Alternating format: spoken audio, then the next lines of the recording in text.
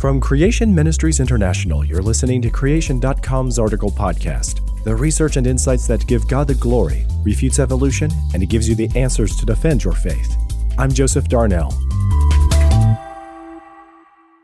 Ever since Darwin, evolutionists have had a huge difficulty. The fossil record lacks the innumerable missing links predicted by them and required by their theory. Instead, all evolutionists can produce are a handful of debatable examples. Whereas it's not just links that are missing, but whole lengths in the evolutionary chain.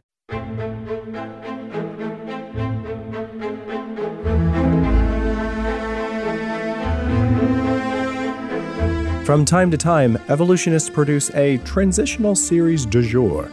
One of the most prominent claims is that birds evolved from theropod dinosaurs, a supposedly carnivorous group that included T-Rex and Velociraptor.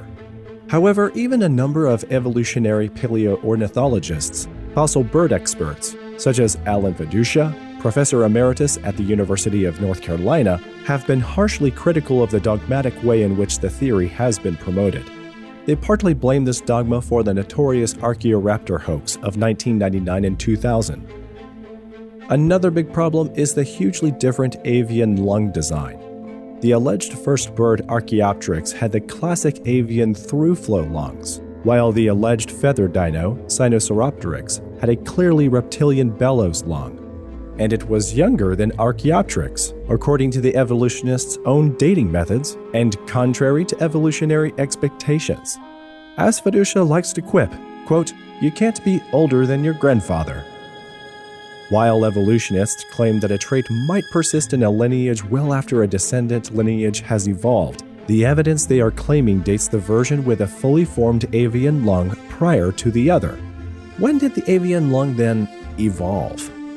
And the main point was that evolution was alleged to be supported by the order of fossil succession, but clearly this is not so. One major point evolutionists use to support their missing link between birds and dinos is dinosaurs having feathers. One of the most famous is Sinosauropteryx, meaning Chinese reptilian wing, a tiny creature discovered in 1996. The largest known specimen weighed only about 0.55 kilograms and was only 1.07 meters long. This included its tail, the longest in relation to its total body length of any theropod. CMI has long pointed out that there is nothing in the biblical creationist model that states that dinosaurs must lack feathers. Having said that, however, we also point out that the examples to date have been far from convincing. There is good reason to believe that the feathers were just frayed structural collagen fibers. Nonetheless, the feather claim has its defenders as well, such as a professor of the Chinese Academy of Sciences and his colleagues, who claim to be, quote, refuting recent claims that the filaments are partially decayed dermal collagen fibers, end quote. To support their claimed refutation, they claim to have discovered color-producing cell organelles in a Sinosauropteryx specimen. These produce the very dark pigments in feathers. From this, they argued that they even had proof for stripes on its tail. But Professor Lingam Suliar at the University of KwaZulu-Natal, South Africa, has criticized their claims as a, quote, optical illusion created when the scanning electron micrograph is reproduced at low image size, end quote. And in a recent paper, he has provided further evidence against this claim, and also inadvertently found strong evidence for the Genesis flood. As noted earlier, Sinosauropteryx had a reptilian lung. How could we know? Because unlike most dinosaur fossils, which are nothing but mineralized bones, this creature was well enough preserved that one could analyze the shape of some of its internal organs.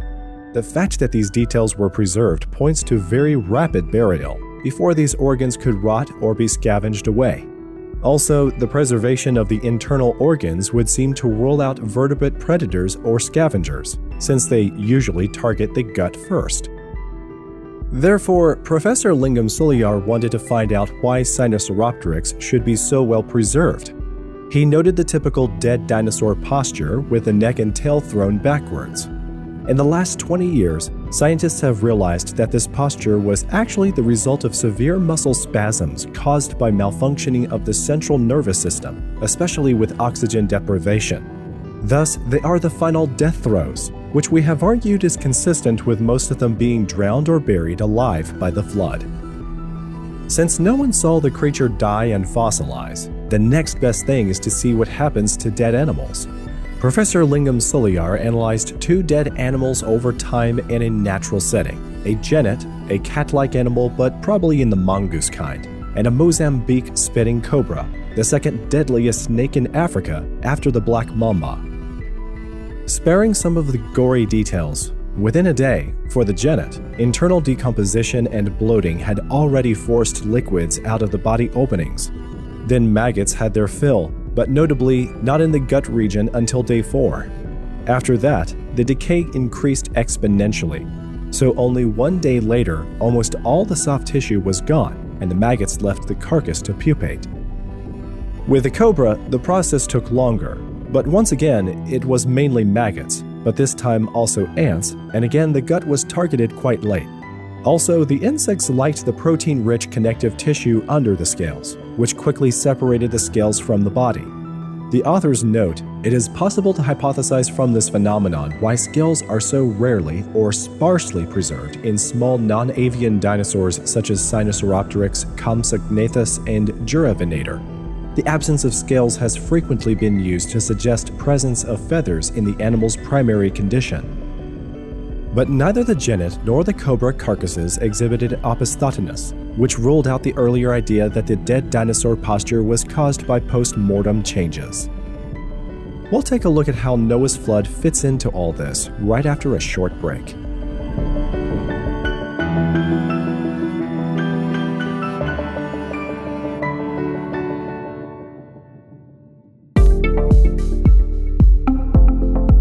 In 1938, the discovery of a large, unusual fish turned the scientific community on end.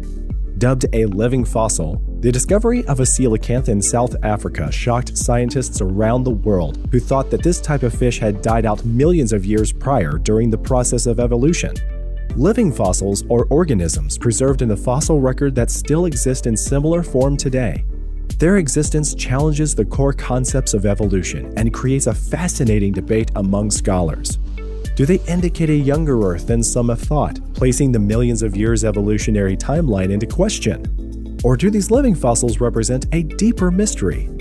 Living Fossils, Volume 2, Evolution, The Grand Experiment, delves into these provocative questions. The book includes 700 color images presented in an easy-to-read format. Ideal as a standalone study unit for schools and homeschoolers or easily integrated into existing curricula. And the accompanying video is an astounding documentary that shows many modern animals and plants occur as fossils in rock layers that are supposedly dinosaur era. Yet museums don't portray dinosaurs as modern organisms to reinforce evolutionary ideas of origins.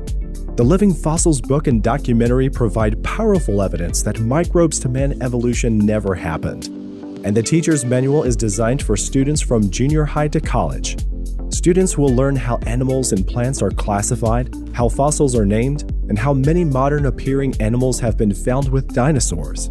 The material presented in this course contain interviews with over 16 expert scientists from some of the most highly acclaimed scientific institutions, universities, and museums of the world. So check out Living Fossils and get a copy of the pack of the book, DVD, and teacher's manual today at creation.com/store.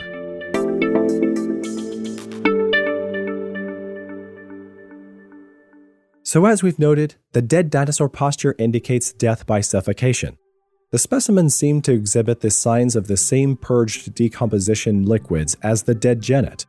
The preserved gut, including a pair of eggs, indicate that any scavenging was likely by insects. Then the carcass was quickly buried at most a few days after death. The authors attribute the death to toxic volcanic gases, then burial by volcanic ash or mud flows. Actually, the evidence, considering how widespread the dead dino posture is, also seen in Archaeopteryx, is consistent with the Genesis flood. This would produce greatly increased volcanic activity. The rapid burial is also consistent with the flood. But what about insect decomposition?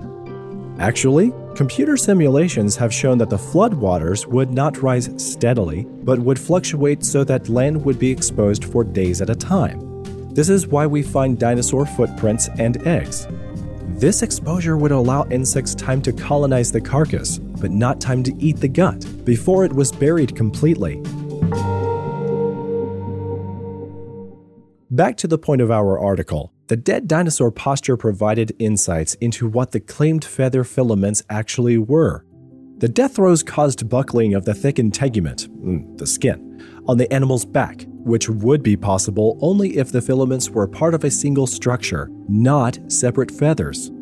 Comprehensive and tensile forces acting on a clearly unified structure, that is, an upright frill or crest overlying the neck, back, and tail of the Sinosauropteryx, as opposed to individual proto-feathers, is considered more reasonable.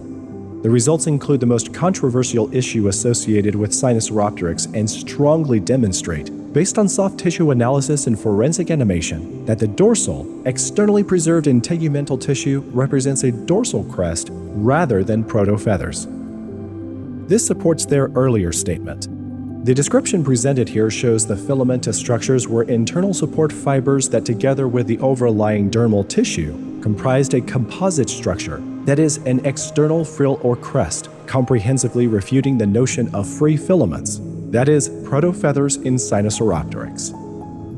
In further support, quote, the tail terminates in a unique, smoothly edged, spatula-shaped structure, end quote, which near the end provided, quote, little surface area for the attachment of proto-feathers, end quote. Also, because this structure seemed to live near a lake, according to evolutionary reconstructions anyway, a crest-like structure on the tail or body or both would be useful in swimming. So they express amazement that such a structure had not been considered.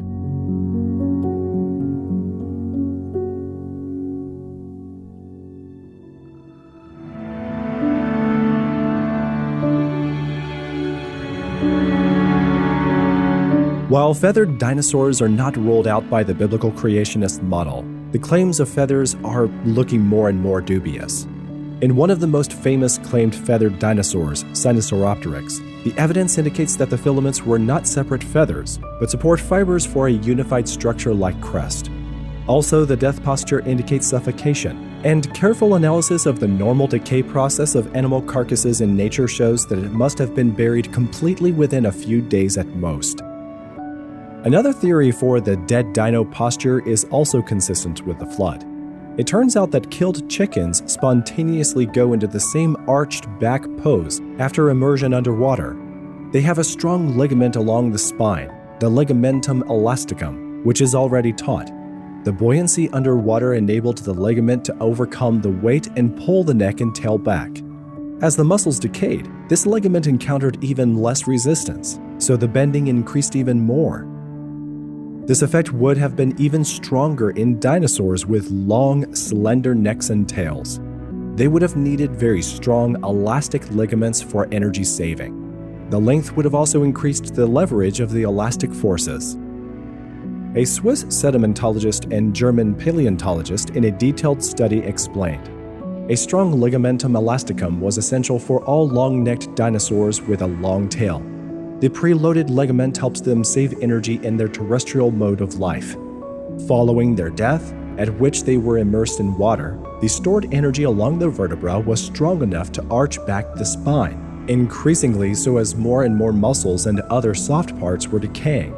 It is a special highlight that in Compsognathus specimen, these gradual steps of recurvature can be substantiated too. Therefore, biomechanics is ruling the post-mortem weird posture of a carcass in a watery grave, not death throes.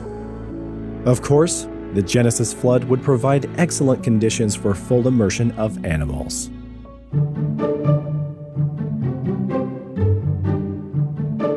The Creation.com article podcast is hosted by me, Joseph Darnell, and produced out of the U.S. studio of Creation Ministries International.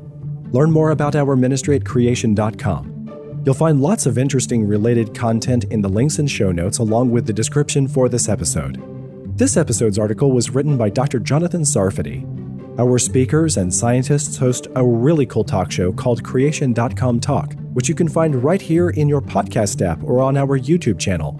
And get in touch if you want to arrange to have one of our creationist speakers visit your church. If you would like to help us, become a monthly supporter making a donation at creation.com/donate. You can also help out by telling your friends to check out Creation Magazine. Be sure to follow Creation Ministries International on Facebook and Instagram, or subscribe to our free e-newsletter.